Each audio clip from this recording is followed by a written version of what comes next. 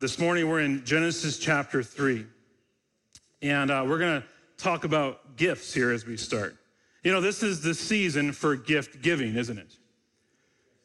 Do you know that Americans don't deal well with gift giving? Have you noticed that? I mean, let me explain what a gift is.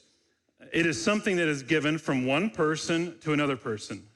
Huge stuff right here, right? It's not earned, it's not won, and it's not achieved. It's a gift. It's given without expectation or compensation, and that's a gift. But in America, we don't like gift giving. We are frankly not good at it. Makes us uncomfortable. I mean, think of the main figure in our cultural Christmas. Who is that? Santa Claus. And you think, well, Santa loves gift giving. No, he doesn't. He doesn't understand gift giving. He doesn't do gift giving at all, does he? Right? You better watch out. I'm not going to sing it. You better not cry.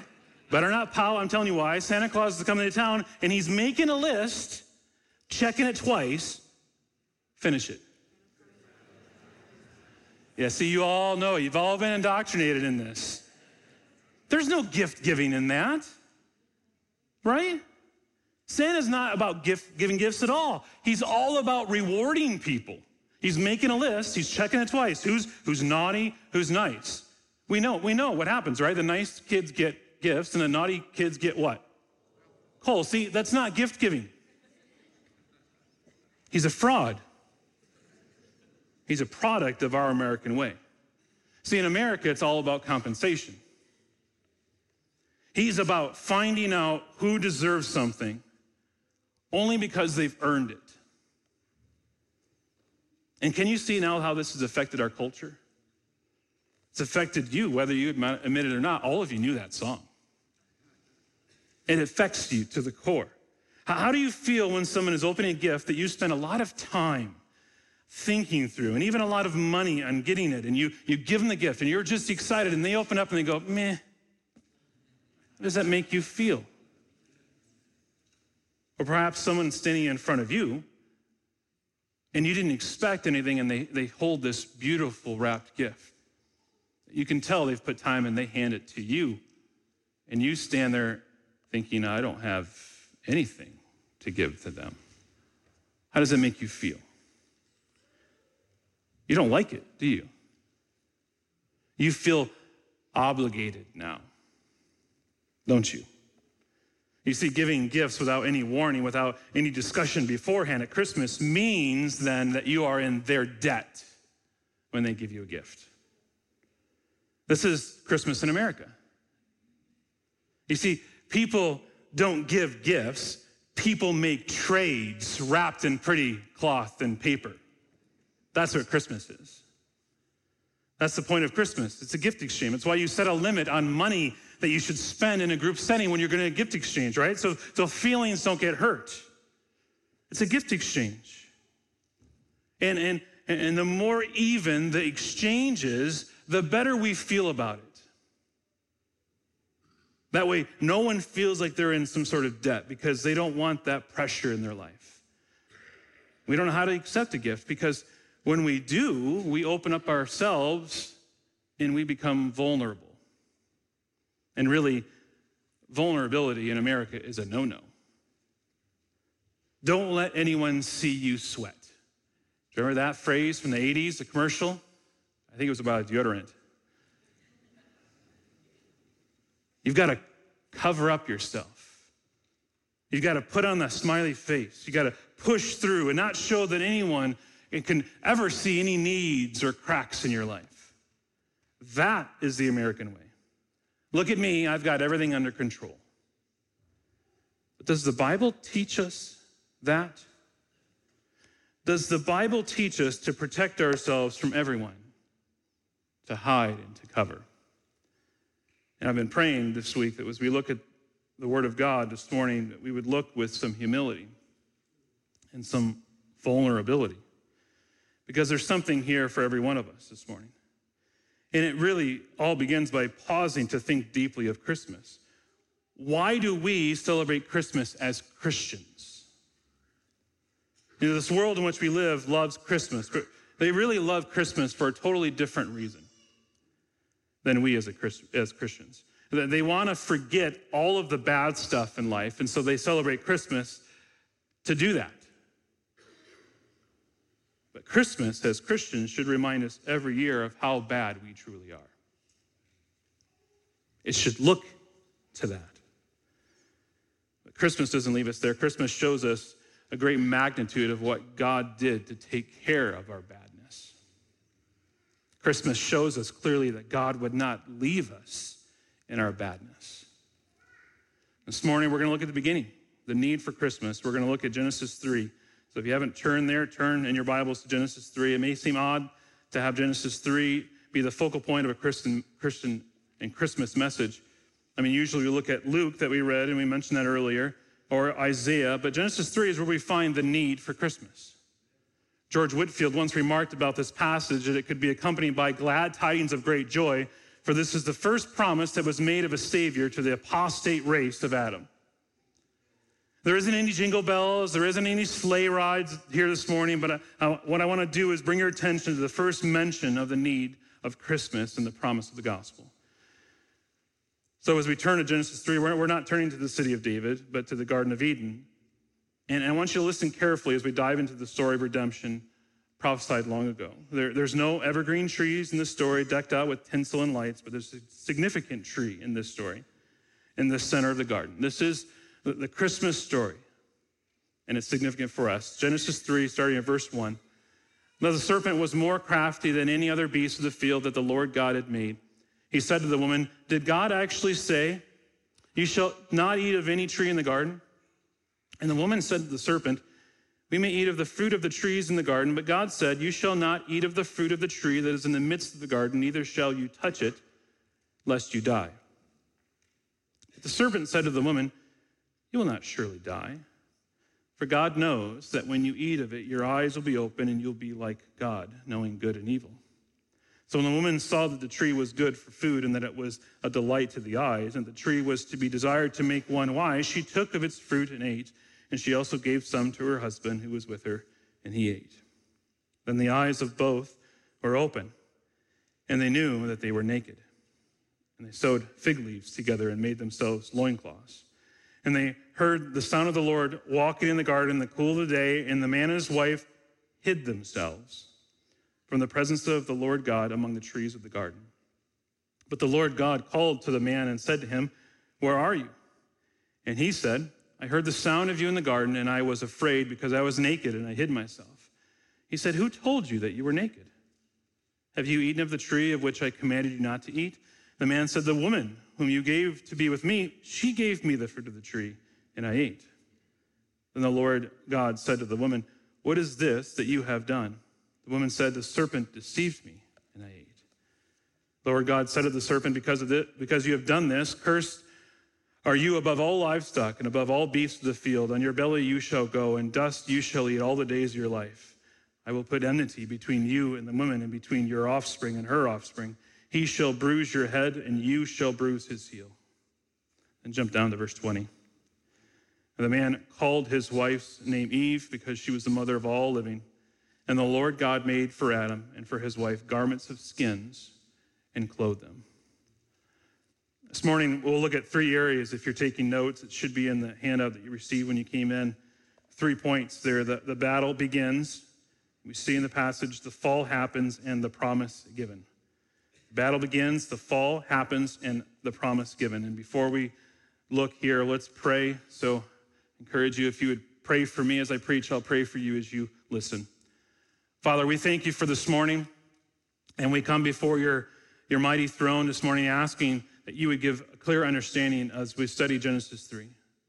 As we enter in and in the midst of the Christmas season, we ask that you would keep our hearts centered on the true meaning of this holiday. Father, as we gather with family and meet with friends and exchange gifts and sing songs, remind us of the battle long ago in the garden.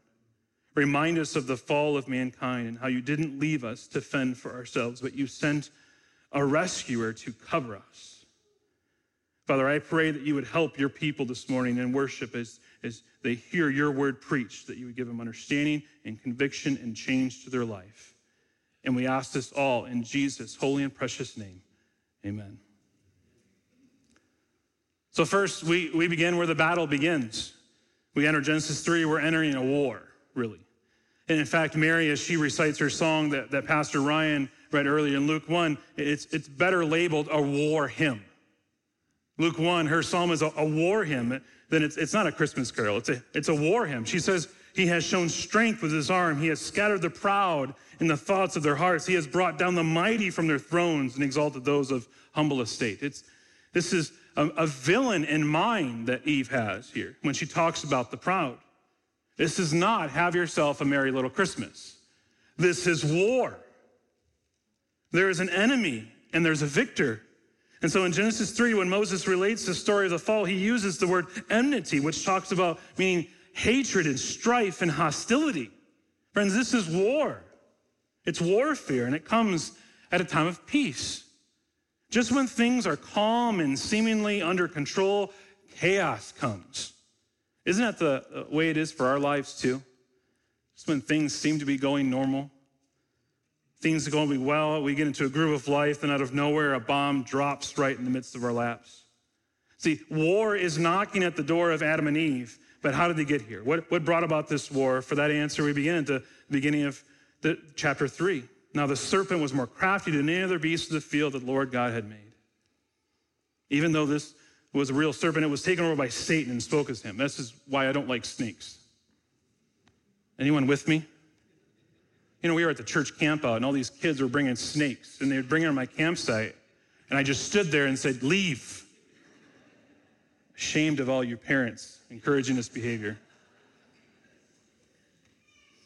And this slithering creature sought out to destroy the human race. And please notice in the passage we read, and you've heard it before, he doesn't make them sin. But he asked them questions. He said to the woman, did God actually say, you shall not eat of any tree in the garden? Did God actually say? What a damning question. Satan is not here doing market research as is to see that they like one fruit better than other fruit in the trees. He's mocking God. He's making fun of God in his question to them. He's trying to get Eve to laugh at God. Don't you see it? Did God actually say that? Oh, what God? What a fool. He's mocking him. He's not saying that God didn't say it. He's not even redefining it. No, he's mocking him. He's ridiculing God, and he wants Eve to join in as well. He's not denying it, but he's casting doubt on God. Therefore, the fall of the human race starts not with an action or even a thought, but with an attitude of the heart. And this is true for many in our world today. Most don't lose their faith in God because of an argument. Most don't, but most lose because of an environment. An atmosphere of snickering, an atmosphere of laughing at God.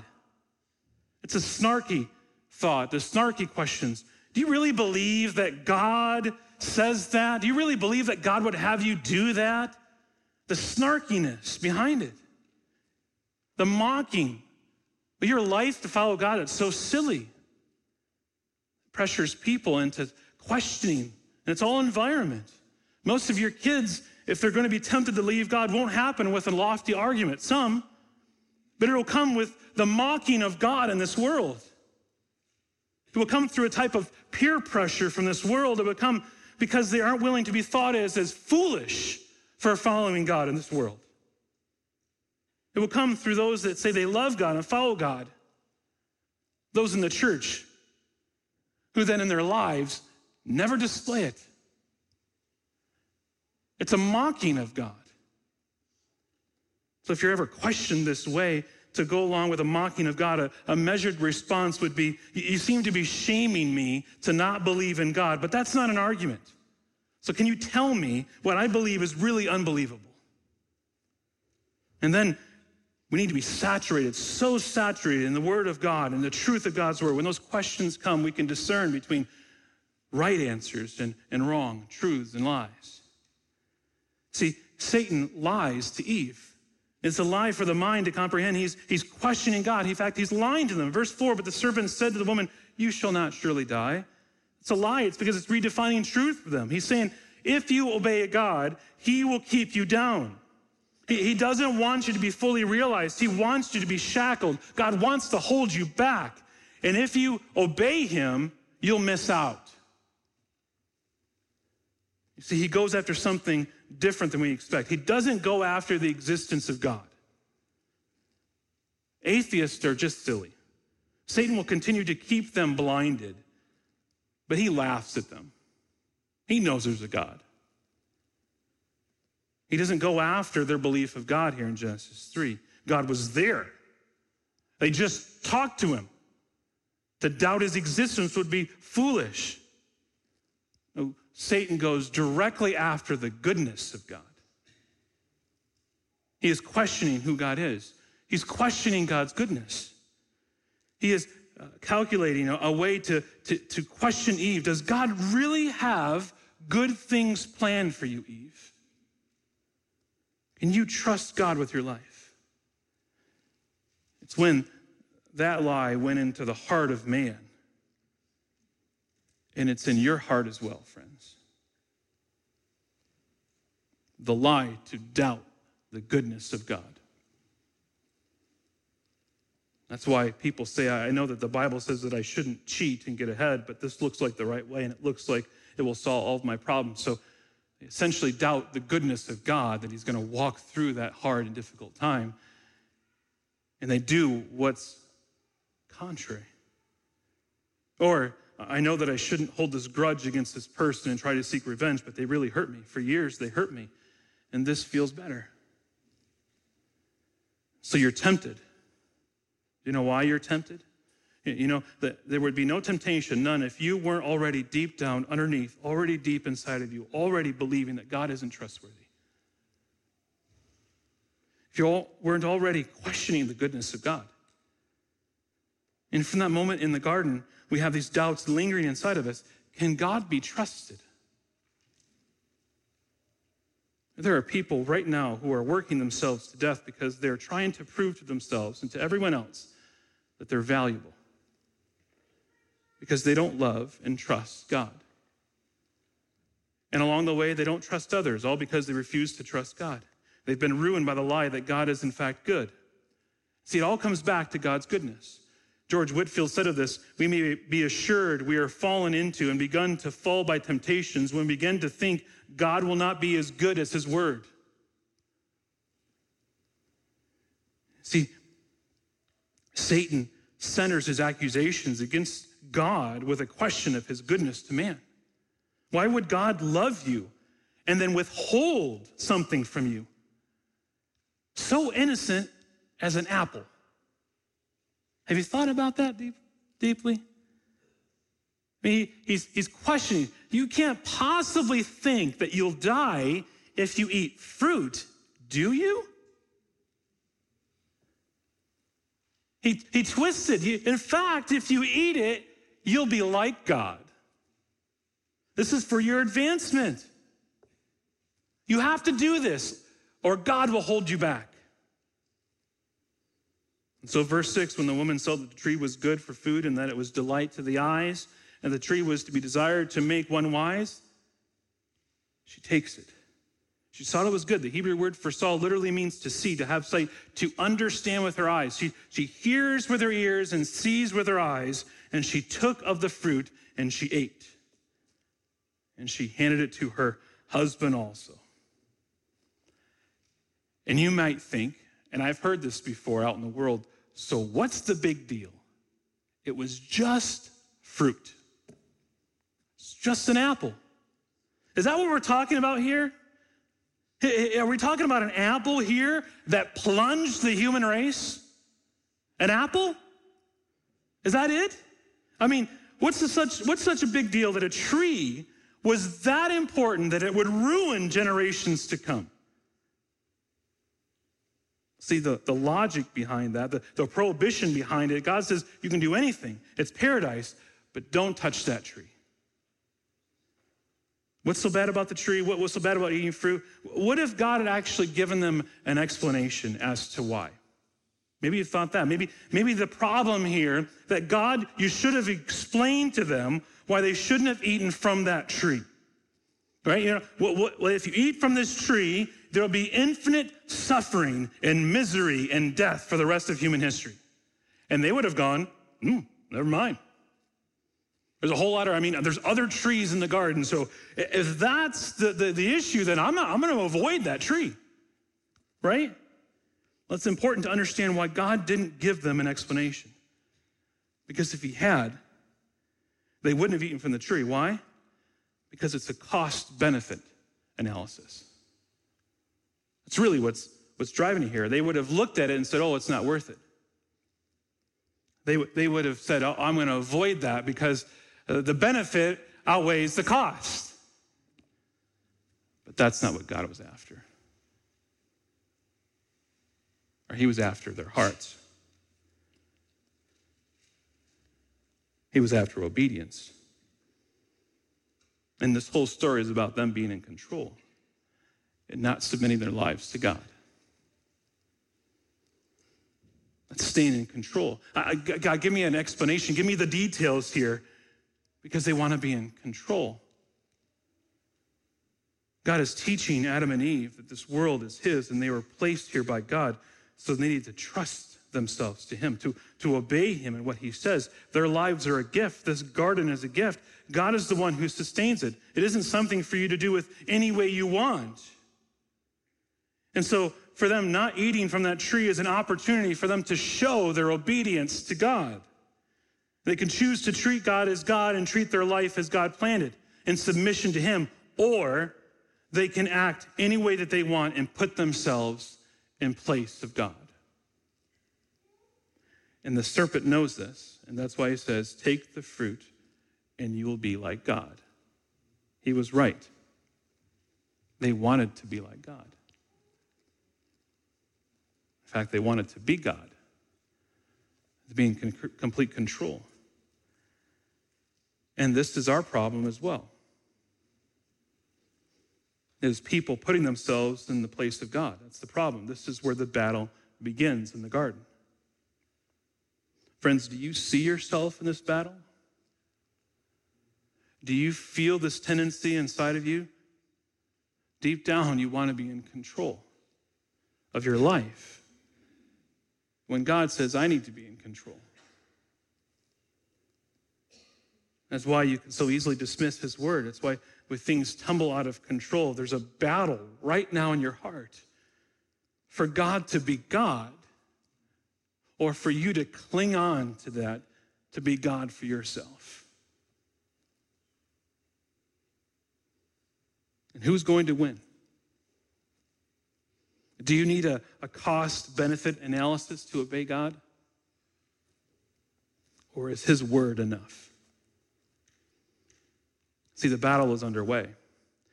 The next point is the fall. Look at verse 7. And the eyes of both were open, and they knew that they were naked, and they sewed fig leaves together and made themselves loincloths. And they heard the sound of the Lord walking in the garden in the cool of the day, and the man and his wife hid themselves from the presence of the Lord God among the trees of the garden. But the Lord God called to the man and said to him, where are you? And he said, I heard the sound of you in the garden, and I was afraid because I was naked, and I hid myself. See, Satan was right. Their eyes were open, and what was their first realization? Their nakedness. Here's a good Christmas sermon. We're going to talk about nakedness.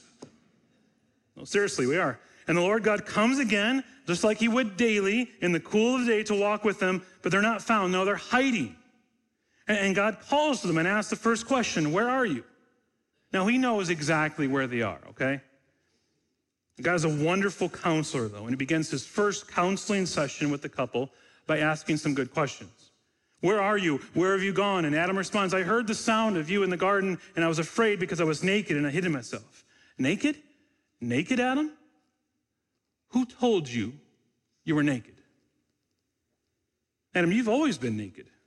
This isn't new. I mean, at the end of chapter 2, it says, and the man and his wife and the man and his wife were both naked and were not ashamed. But now they're naked and they are ashamed. What has changed? It wasn't that they were physically blind, they couldn't see their own nakedness. No, they knew it, but it didn't bother them before. Now they have a new consciousness, a new awareness of their nakedness, and it leaves them feeling guilty and ashamed. See, the minute that Adam and Eve disobey God, they have to have complete control of the information about themselves. To be naked is to be known. It's to be vulnerable. They had no issue whatsoever to be naked before they sinned. It was of no consequence to them. They were comfortable with it. They were open and unashamed. They were fully known by each other and by God, and where there was no distress. To be naked, though, is to be out of control of the information that someone is getting about you. That is why when you go to the beach and you wear a bathing suit, it's perfectly normal. But then you're invited right after that to go to a wedding ceremony, and if you have no change of clothes and wear that bathing suit, there's a problem. It causes shame. It causes you want to hide. It's the same suit, but you can't control the things now in that environment. And to be vulnerable to someone is to be open, to be unable to control the information a person is getting about you. And being exposed is horrifying for us. But the scripture tells us that we were built to be known and to be loved. But we have bought the lie that we can only be loved if we are not fully known. Most of us feel like the best we can do is just to be loved. This is the human condition now. This chapter tells us that we feel like the best we can only do is to be loved if we just hide ourselves, if we're not fully known. You see, as soon as sin happened, as soon as they disobeyed God, vulnerability became a very painful thing. They know that they are naked now. They know that there are flaws, and they have to have control because they've lost control of the information about themselves. Nakedness in the Bible is about being vulnerable, being unable to control people's knowledge about yourself and your flaws and your weaknesses and how you're unacceptable. And all of us are afraid of being exposed for who we really are. If someone were to truly see who we really are, we know that they would reject us. We're not only hiding from everyone, hiding our nakedness, we're hiding from ourselves. We cannot bear the thought of admitting to ourselves our own failures. Adam and Eve truly lose something significant here. They were created perfect. They were created to live in paradise. They were created to have perfect fellowship with the Almighty and loving and patient God. Originally built to be known, fully known, and fully loved by God. But now they believe they can't have both. And we want both. But we feel like the best we can do is to be loved. Because if someone really exposes us, if someone really looks to the bottom of us and sees that we don't live by principle all the time, that we don't live even up to our own standards, then we'll be crushed. And we don't want people to see how anxious we really are, how upset we really get, how depressed we are, how unhappy we are, how disappointed we live, how truly weak we are. So we work so hard to control the information about ourselves to others. That's why we're so quick to even ignore the truth about ourselves. We're even hiding from ourselves when we control the information. And we believe that we have to.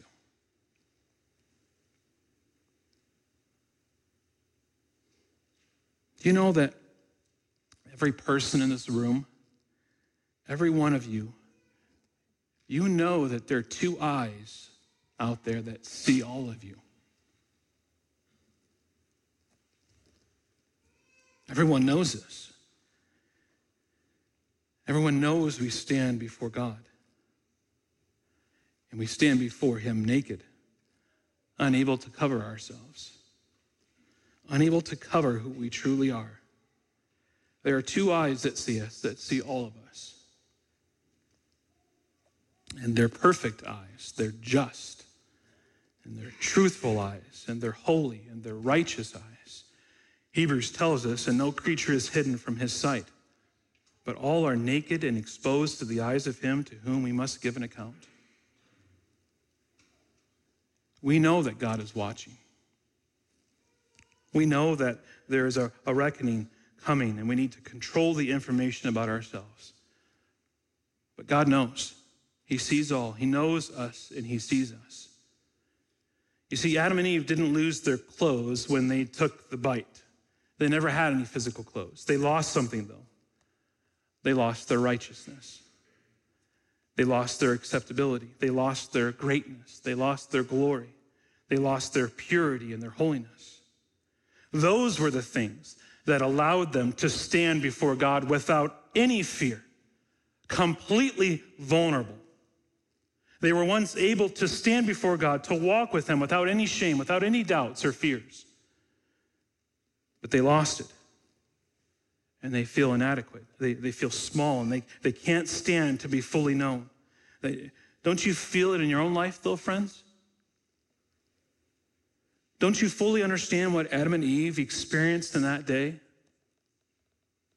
Do you see yourself here? And our solution in life is to cover up. The one thing we cannot escape from here in this passage this morning is our desire to cover up our nakedness. We need that covering. And we can run and hide from God, but he's there and he knows us. You cannot hide yourself, and you cannot hide your sin. It will be dealt with. There's no denying it. It will be exposed for what it truly is. But we believe the only way that I will be loved is if I cover up my sin. I need to hide it from others, and Adam and Eve do this. I need to hide in the midst of life and in the things of life. And Adam and Eve do this as they hide in the trees. I need to hide from the truth. And Adam and Eve do this when they blame someone else out of themselves. And we can try to blame shift like Adam and Eve, who said when they asked by God if they ate from the tree, they blame shift, right? The woman says, or the man says, the woman who gave to me, it was, you gave her to me, and she gave me the fruit. It's her fault. And the woman says, it was the serpent who deceived me. See, blame shifting. I mean, isn't this daily in our world? Spend 3 minutes on any news outlet, you're going to find that with the political mess, shockingly, it's everyone else's fault. Just once, I want to have someone say, it was my fault. But they don't. Why? They have to cover. They have to cover up. I mean, that's the name of the game. Cover up and hope that no one uncovers you for who you really are. But the world, everyone knows they're naked. They know it. You see your own nakedness. So you're sure that you cannot be known and loved at the same time. And we see this in our world today. Take, for example, dating relationships. Dating is like buying a used car. Log that away, young kids. They're always trying to cover up something. In dating, you are covering up your flaws, your sins, the things in your life that you're ashamed of. You want to put your best foot forward. So if your apartment is a complete mess, you either decide to meet somewhere else or perform the first deep clean that your apartment ever seen. And you dress in a different way to find clothes that hide your flaws. You want to look good. For the ladies, they wear makeup or put on perfume. For men, they finally shave and comb their hair.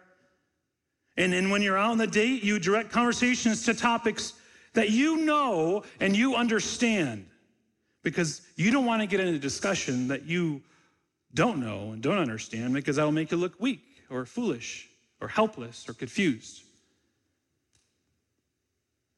You want to see, but not to be seen. All of which are ways you're covering up. But outside of relationships, we live in such a way to hide from others. The thing that drives you, maybe it's work. You have learned to work hard, to be busy, to work till you're exhausted. You're trying to cover yourself with work. Or those that need to serve, you have to be the one to do it all, to be there no matter what. You cannot disappoint. And in that, you're just trying to cover up. Or the parent here that has to have the same childhood for their kids. And so you strive to give them all that you had. A good Christmas is a pile of presents under the tree. And so you have to celebrate this holiday and every holiday with something extra special because they have to remember this, all of which are ways to cover up. Or you're an extremely private person. No one should know who you are. You have to put up the tough exterior. You have to prove to them that you can make it on your own. Or the person here that has to look good. They have to dress nicely. You have to have your hair done just right, your clothes and your makeup. You have to be married, perhaps, so then to be accepted. It's all there. They're all attempts to cover up, to hide something. Or even those that have to have a perfect attendance for church. You're always here. You're always serve. You tithe faithfully. And you have a ministry at church. And if anyone dares to take that ministry from you, to even question that someone else could have that ministry, you're going to take off their head. Why? Because you're using religion, your services to God, to cover up. It's your presence at church out of love for the Savior or out of fear that someone might think ill of you. It's all there as a cover-up. And you know, what are those things? Relationships, work, service. Do you know? Genesis says, then the eyes of both were open, and they knew that they were naked, and they sewed fig leaves together. These things, relationships, work, service, you name it, they're all fig leaves. They're all coverings that we have brought on ourselves to cover up who we are. They're there to cover up what we're afraid of. Work, service, supply, clothes, they're all fig leaves. You feel you're not covered and that you're not accepted, and you look frantically to cover up. I need to cover myself. I cannot let anyone see me for who I truly am. But God sees you. He sees all of you. And just like Adam and Eve, we hate it. Our sin causes us to hate the gaze of God into our lives. I read a story this week of a pastor who was speaking to a group of students at a college campus. And at the college campus, after he was done speaking, a young college woman stayed behind and came up and said, I think your views are narrow-minded, and I don't know how anybody can believe that stuff anymore. I just don't believe it anymore. And the pastor asked a few questions and found out this woman was raised in a traditional Christian home. In fact, this was only her freshman year. And not only that, she had brought a Bible to school and actually had only given up her faith that year. And he said, well, when did you stop believing? And she said, around Thanksgiving. It just didn't make any sense to me anymore. And he asked, is there anything that happened to you in that time? I mean, did you go through any changes? Was there any kind of major change in your life that happened to you at this time? And very hesitantly, it came out that she had moved in with a boyfriend and had gone against the Christian teaching that she had been raised. And suddenly the pastor realized why it didn't make sense suddenly to hear this change. It was the fact that she couldn't stand the gaze of God into her life. Her irreligion and all of her intellectual arguments were all reasons why. Well, what about all the heathens who had never heard about Christ? Or how in the world can you believe in the Bible? I mean, it's full of contradictions. All of those intellectual questions, all the skepticism was her irreligion. And all of it was a bunch of fig leaves to cover herself because she couldn't stand the gaze of God into her life. It was a desperate desire to get out from underneath God's gaze into her life. She had to hide. And so she rejected God. This is why your neighbor rejects the gospel. They don't want to recognize that God sees them for who they are. This is why your kids and other family members reject God and run from him. They know that God sees them. They're afraid to look and so they cover themselves with fig leaves. No matter how hard you try to patch up your own righteousness, God sees you. And you feel this and you know this. You know you can't hide. You know that you're guilty. You can't avoid it. You can't cover yourself. And the truth that is needed to hear in that moment is that you have a rescuer. You need someone to come cover you.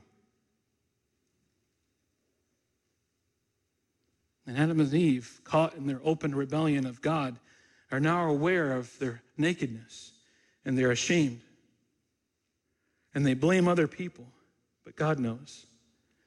And they stand naked now, unable to hide their sin. They need a rescue, and they don't even realize it. But God doesn't leave them. He gives them a promise. He gives them a promise of Christmas. See, this is it, friends. Don't get caught up with all the decorations of Christmas and all the traditions. It doesn't matter if you have a tree or any of that stuff. It doesn't matter. Don't confuse with any of that stuff for the meaning of Christmas. This is it. That God has promised a way out of this mess. As God has given a way. And that's third, the promise given. God answers the threat of his enemy, Satan. In verse 14, he says, the Lord God said to the serpent, because you have done this, cursed are you above all livestock and above all beasts of the field, and on your belly you shall go, and dust you shall eat all the days of your life. I will put enmity between you and the woman, between your offspring, the seed, and her offspring, the seed. He shall bruise your head, and you shall bruise his heel. See, Christmas reminds us that God did not leave us naked and ashamed. He didn't leave us doomed to the enemy. That God would send a rescuer. You know, verse 15 is called by theologians the proto-evangelium. It's the first gospel message. It points to the significance of Christmas because it's all about the gospel. And what's the gospel, friends? I feel like I need to remind you again, right? What are the 4 parts of the gospel that I've shared multiple times? God, do you see it in the scripture here in Genesis 3? That God is holy and God is just and God lays out how you should live your life. But man, how does man respond to God in Genesis 3? Man spurns God and says, I will live my own way. I want to be like you. I want to be in control. And so there's this chasm now. And then in Genesis 3:15, Christ is promised. And so God is holy, man is not, and Christ is going to come as the promise given to satisfy God's holy wrath due our sin. And we need to respond. So don't tell me you can't share the gospel, friends. You can share the gospel with those that you come in contact with. In fact, we just gave you that, right? Genesis 3. If you're curious how to talk about it with your family at Christmas, go to Genesis 3. They'll be shocked. Genesis 3, and then walk them through the gospel. Because Christmas is all about a rescuer. And I'm sure I do have great traditions of the family surrounding this holiday. But it's not about that. It's about this. What captures my heart during this holiday is the eternal significance of what it represents. And if you're here this morning and Christmas is only the hour celebrations, put it all away and read Genesis 3. Because the idea of Christmas comes as a result of this chapter. Adam and Eve fall, they sin, they're naked, ashamed, unable to save themselves, and they brought reproach upon themselves and all that would come after them. And what hope did they have? What future is there now? They're naked and afraid. They need someone to cover them up. We need God to cover us up. And our only answer to the sin issue is for us to be naked and not ashamed. Romans 4, 7 and 8. Blessed are those whose lawless deeds are forgiven and whose sins are covered. Blessed is the man against whom the Lord will not count his sin. We have God who says he can cover us up. He can cover all of our sins, all of our nakedness, all of our shame. We can't do it ourselves. We can't cover up. If we try, we fail. We won't be able to do it. And God says throughout the Bible, I am the God who covers your sins. Do you remember the book of Hosea, where Hosea finds his wife who's been sold into slavery and she's up in the slave block and she's naked and he buys her back at great cost in spite of what she has done to him. He covers her up and he gives her a dignity back. And then the Lord says, this is how I will treat you. I will cover you. In Isaiah 61, where the prophet says, I will greatly rejoice in the Lord. My soul exults in my God, for he has clothed me with the garments of salvation. He has covered me with the robe of righteousness. See, friends, it's all throughout the scriptures. God, he is the one who does this. He is the one who covers them. And God comes and says, you have to get out from behind the tree, Adam and Eve. The only way to recover from the trauma that's happened in your life is to admit what you've done, to recognize who you are. You have to understand that and own it, and I will clothe you. I will cover your sin. You'll be naked and not ashamed. But in the garden, it was only temporary. Adam and Eve, the covering that God brings in verse 20 was only temporary, but what God has done through Jesus Christ is eternal. And how has he done it? Paul says in Romans 4:7 that I read earlier. He's talking about what it means to receive Christ as Savior. He's talking about what it means to have Christ as King over your life. He says, blessed are those whose iniquities are forgiven and whose sins are covered. Blessed is the man whom the Lord will not impute sin. This is talking about imputation, that Christ has covered our sin on the cross. You go for a meal with a friend, and when the check comes, they say, I've got you covered. What are they doing? They're paying for it, imputing to you. It is a term of accounting, to pay for something. God imputed Christ's righteousness on our account when he died on the cross for us. He's got you covered when your faith is in him. And God says to Adam and Eve, I will send the rescuer. He'll be born of a virgin, and he will come to rescue you from your sins. And he will crush this old foe, this coward, this liar. Jesus comes and covers us through his death on the cross.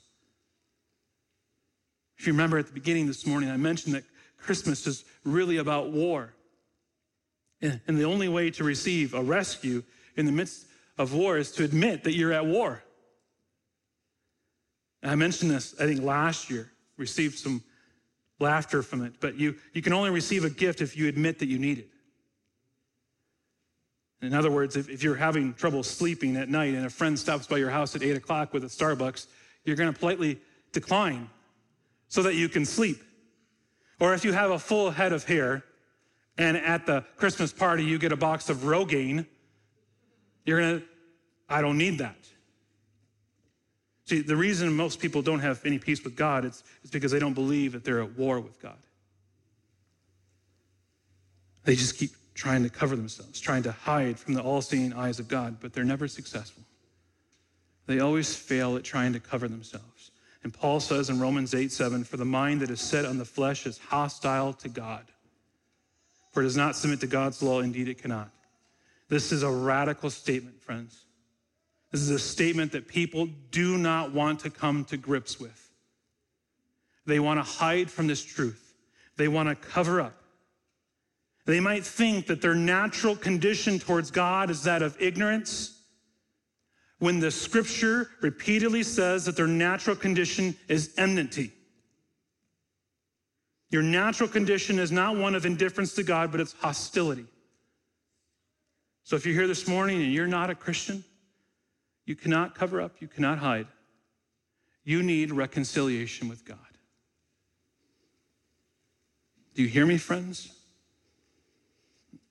Your natural inclination is to try to cover yourself, to hide, but God sees you, he knows you, and he sent his son to be the cover that you need. And God brought you here this morning to be confronted with the truth of God's word. God is the only one who can cover you. And the way this covering has come for us is through the gift of Jesus Christ.